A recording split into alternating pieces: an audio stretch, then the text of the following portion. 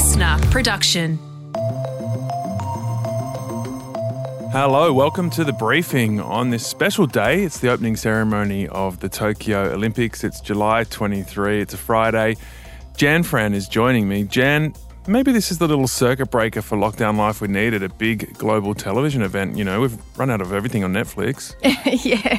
You know, I'm just glad that it got to this. There were just so many questions around whether or not this would happen, and here we are. And part of me is really happy that it's going ahead, and part of me is just slightly nervous to see so many people gathering in a public space. But you know what? I'm tuning in, so it's probably going to be a good show. The Japanese know how to put on a good show, so let's see what happens. Yeah, well, we're going to speak to two Australian athletes who are going for glory in Tokyo on today's briefing. I'm not a big crier, but I had this feeling that if we win gold, I'll probably just sit on the field and cry, because it's just been such a long journey and such a big deal for so long. To finally succeed would just be one of the most incredible things I imagine I would ever experience. So that's Renee Taylor from the Hockey Roos.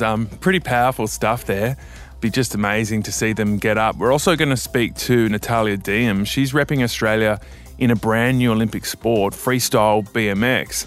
She'll tell us how the inclusion of this freestyle event in the Olympics completely changed the course of her life. I'm 18 years old. I've had 4 knee surgeries. I'm going to give it up. So I was riding as a hobby, still working full time, and then the Olympics came about and I was like, if it's going to be any time, it's going to be now. So I really just pushed hard, and I'm so grateful to have made it. Yeah, the spirit of the Olympics cheering us up here in Australia. The hopes and dreams of the Aussies will be on show. I'm looking forward to seeing the swimmers get off the blocks as well. First, here are the big headlines of today. Well, from aspiration in Tokyo to reality back home in Australia, and state and federal leaders are urging young people to consider getting the AstraZeneca vaccine as they battle to bring COVID clusters around the country under control. Well, right now they can get vaccinated right now on AstraZeneca. The AstraZeneca vaccine is approved by the TGA, the Therapeutic Goods Administration, to be available to people of ages of 18 and above. So that's the Prime Minister, Scott Morrison, speaking on Triple J's Hack program yesterday. My old mate, so it's good to see him speaking to a young audience. That came after his apology. So the day before, he wasn't apologising, and then yesterday he said that he was certainly sorry. I'm certainly sorry that we haven't been able to achieve the marks that we had hoped for at the beginning of this year. Jan, what do you make of that apology? Certainly sorry is a strange way to just say sorry. I think Scott Morrison is in a difficult position because he's got to do two conflicting things. One is give a mea culpa and say sorry and take accountability, which he sort of has been doing. But the other is actually reassure the Australian people that he's got this, that we're on track. You know, we've only got 12% of our population vaccinated. There is still a way to go, and he can't have the people lose faith in him. So part of me thinks that he's in a bit of a difficult position. Another part of me thinks he probably could have gone a bit harder on the apology. Well, I think it was a bit of a carefully worded apology. You know, he was certainly sorry that they hadn't achieved the marks that they'd hoped for at the beginning of the year. So what that carefully does, it avoids the Pfizer question. It avoids the fact that he failed to get more Pfizer doses. He's apologising for what they've done since that mistake, not apologising for that mistake. And I think that's the biggest mistake they've made. And Pfizer is a massive question for the government. The state of New South Wales has been saying that they simply don't have enough Pfizer vaccinations and that they've actually got a surplus at this point of AstraZeneca vaccines. And if that's something that we start seeing around the country, we're going to end up just being a country that has all of these vaccines that end up going in the bin and lagging behind the international community on our vaccine rollout. So I'm not surprised there that he really wanted to avoid that Pfizer question, because it is one that will continue to plague him, I think. Yeah, so Gladys Berejiklian in New South Wales has joined him in encouraging young people to talk to their GP about getting AstraZeneca. ATAGI did alter its advice to some extent. They said that people under 60 living in an outbreak area who can't get Pfizer should reassess the benefits of being vaccinated with AstraZeneca. I think the PM wants them to go further, because their advice still says that Pfizer is the preferred vaccine for under 60s, and I think that's the bit he wants them to change. Obviously, Jan, you had that awkward experience with wanting to go and get AstraZeneca and the GP saying no, and you decided just to step back from the whole thing. What's it like to hear this debate continue on and hear the Prime Minister out this week? It's so incredibly frustrating because I think that there's a lot of young people that just want to get vaccinated as soon as possible. And what we really want to know is that we can do it as soon as we decide that we want to do it. And that's just not the case. And you know, ever since I sort of talked about my story or situation publicly, I've had so many people get in touch with me with very similar stories of wanting to get vaccinated, getting mixed messages, not just from the government, not just from ATAGI, but from their own GPs as well, and thinking, all right, stuff it. I'm just going to hold out for Pfizer until someone tells me what to do. Queensland's shut the border with the whole of New South Wales now as COVID cases continue to rise in the state. The border was officially sealed off early this morning and will stay closed for a month, with returning Queenslanders having to go into hotel quarantine. Yeah, New South Wales, it's recorded a comparatively high number of cases yesterday, 124 new infections that were added to the tally of the Sydney outbreak. The concerning number here, again, is 87 of them were infectious for some or all of the time in the community. Given that number of infectious in the community, I'm expecting case numbers to go up even higher. It's really, really important to continue those high rates of testing. Yeah, yesterday was another grim day. I mean, it's great to celebrate the testing, 85,000, which is huge, but those case numbers are really concerning. Yeah, maybe we do need an opening ceremony tonight, Tom. I think I might be coming around to that. Give me some respite here, people. Yes, please. China's rejected plans by the World Health Organization to launch another investigation into the origins of COVID-19. And of course, this would look further into the lab leak theory. Yeah, so the WHO this month, they proposed a second phase of studies into the origins of the virus in China. And this second phase includes audits of laboratories and markets in Wuhan.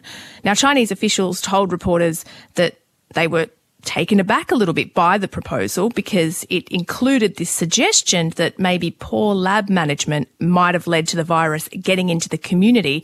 And they said that idea, well, they basically kiboshed it, saying that it defied common sense and science. And the Australian Olympic Committee boss, John Coates, has defended his exchange with the Queensland Premier, Anastasia Palaszczuk, where he told her she would be going to the opening ceremony. You are going to the opening ceremony. No, none of you are staying behind and hiding in your rooms, all right? I must say, this did seem a bit jarring to watch. That was John Coates there. He was speaking to the Premier following the announcement that Brisbane would host the 2032 Games. It was a press conference. They were sort of on stage behind tables sitting next to each other, speaking to the room and obviously to television cameras. And it seemed like a bit of an intense exchange, didn't it? It felt like he was sort of yelling at the Premier and she sort of just sat there, and it's hard to tell what she looked like behind her mask, but she did seem slightly taken aback. It did seem awkward. It seemed like he was sort of making a joke and sort of bossing her around, basically. She said it's all fine. The interesting thing about it is it's provided her a real circuit breaker because she was in a really hard place. She was copping it back home for even going to Tokyo and then also going to the opening ceremony.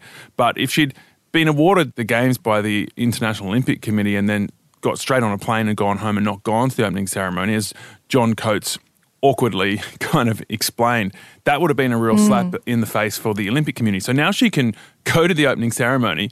John Coates becomes the sort of in the firing line for the way he handled it, but it solves a big problem for her. Are you suggesting that this might be a genius stunt that was concocted by our Brisbane delegation, Tom?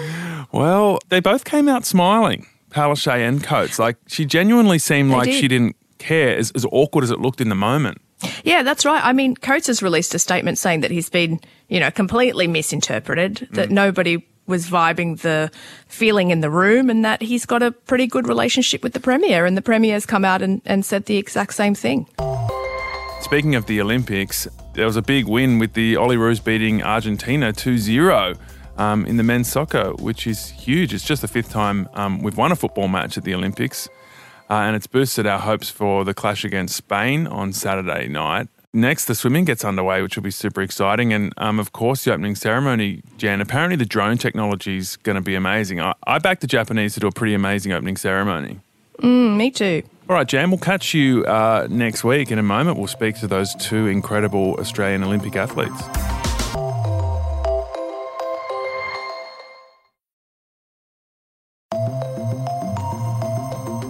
Well, so far a lot of the discussion around the Olympics has been on the COVID fears, but as events start to kick off after tonight's opening ceremony, a lot of the focus will turn to the sporting contest, which is really what it's all about.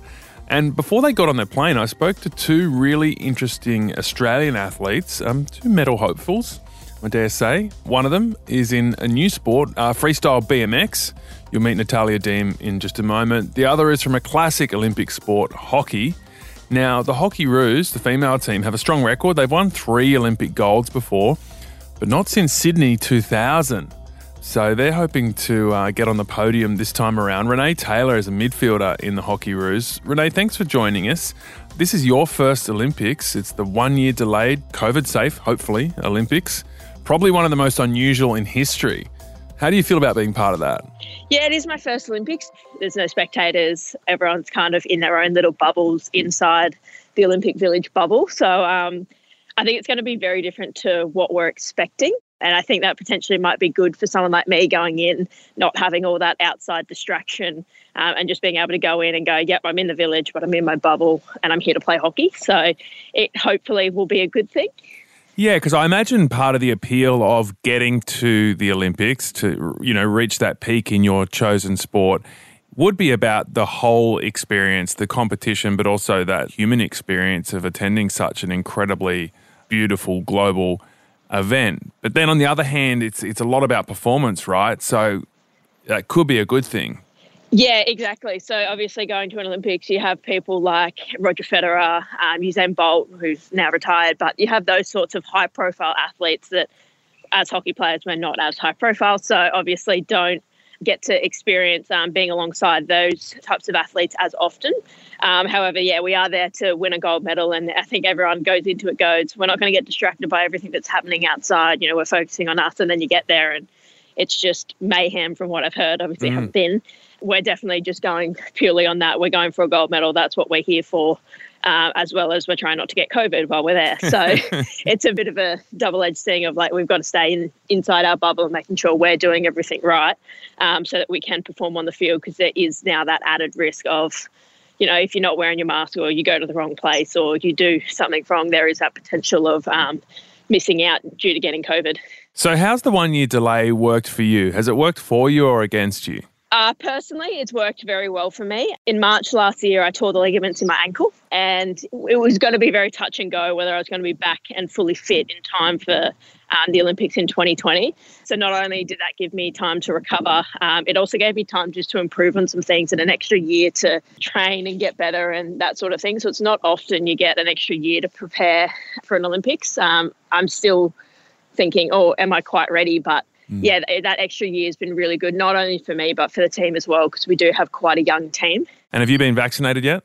Yep, fully vaccinated. I had the Pfizer a couple of months ago. So whole Australia, I think over 90% of the Australian Olympic team has been vaccinated. So that's a real positive for us going into it.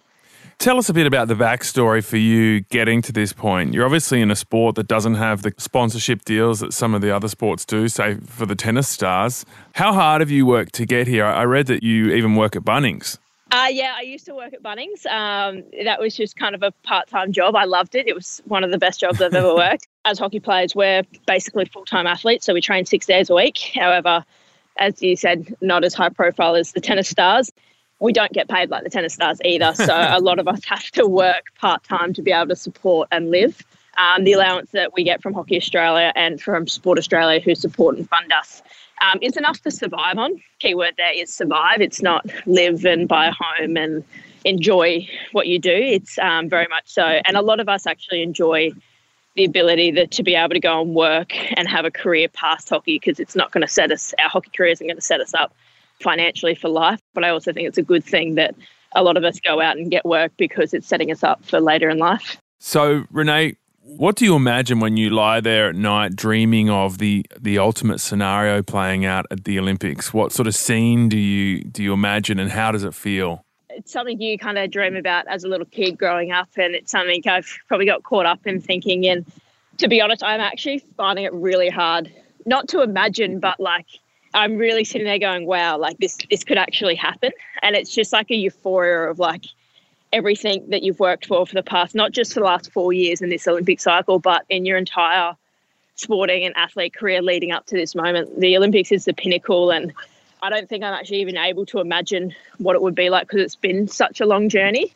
I think all that excitement and everything that kind of that journey will just hit me in a massive wave of emotion. I'm not a big crier, but I had this feeling that if we win gold, I'll probably just sit on the field and cry because it's just been such a long journey and such a big deal for so long to finally succeed would just be one of the most incredible things I imagine I would ever experience. That's a beautiful thought. I'm almost tearing up just thinking about it.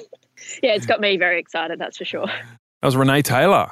And her first game with the Hockeyroos will be on Sunday against Spain, so look out for that one. Natalie Diem is the freestyle BMX rider who was about to give up competing at the elite level until she found out that freestyle BMX had become an Olympic sport for the first time.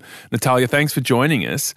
This whole journey started for you in your local skate park. Well, it was a long journey. So I've been going to the skate park since I was 8 years old. So little old me, and that was so young, Mum and Dad had to come and watch me at the skate park because I wasn't allowed there by myself. And then I've had injuries and four knee surgeries, and, I'm 18 years old at this time, and I'm like, oh, man, I'm 18 years old, I've had 4 knee surgeries, I'm going to give it up. So I was riding as a hobby, still working full time, and then the Olympics came about, and I was like, oh, if it's going to be any time, it's going to be now. So I really just pushed hard, and I'm so grateful to have made it. So you would have given up riding at the elite level if it wasn't for BMX being included in this year's Olympics? Yeah, for sure. It just, to me, the risk wasn't worth it. I was now out of work and not getting money because I was hurt from just doing a hobby on the weekend. So, yeah, it definitely wasn't worth it at that point.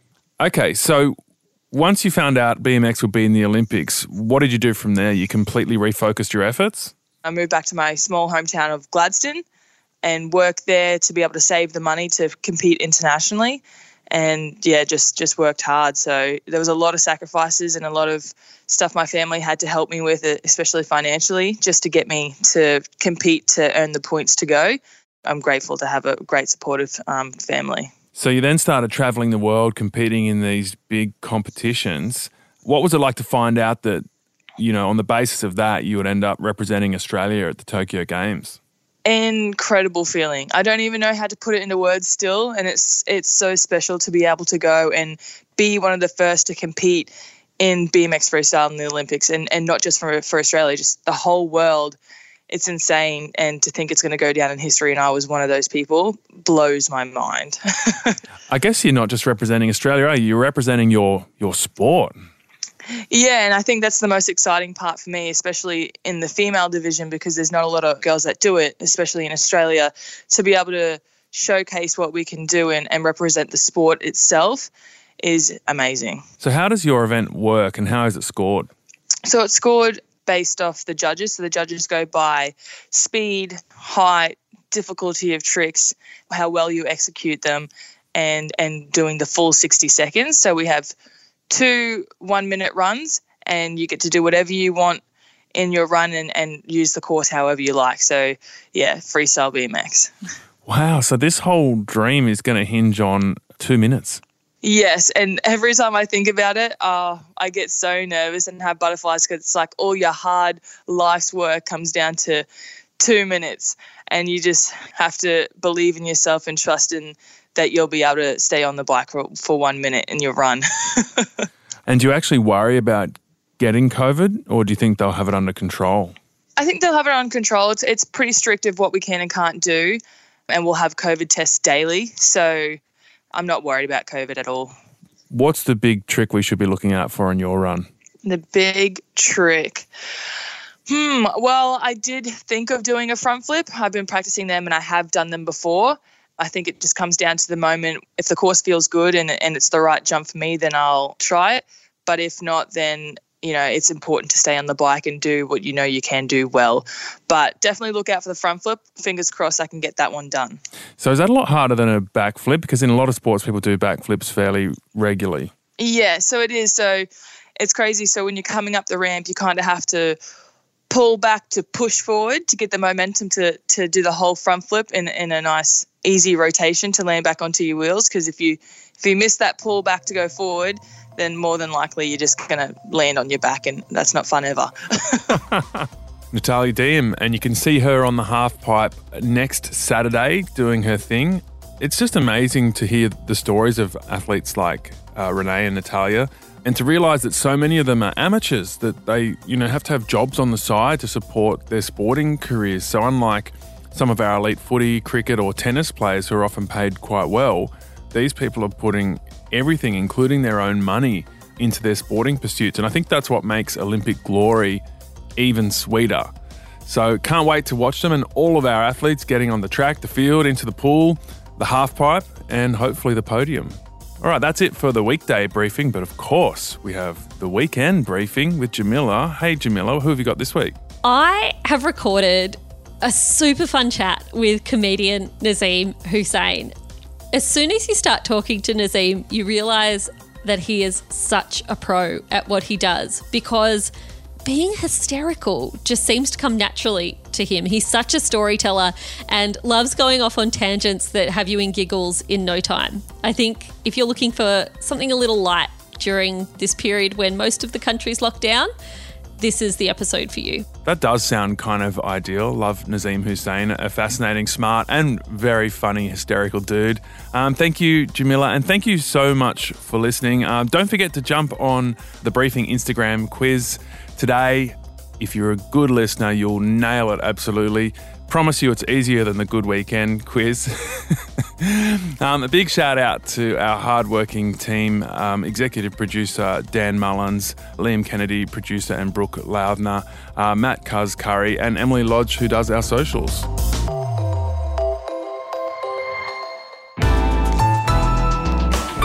Listener.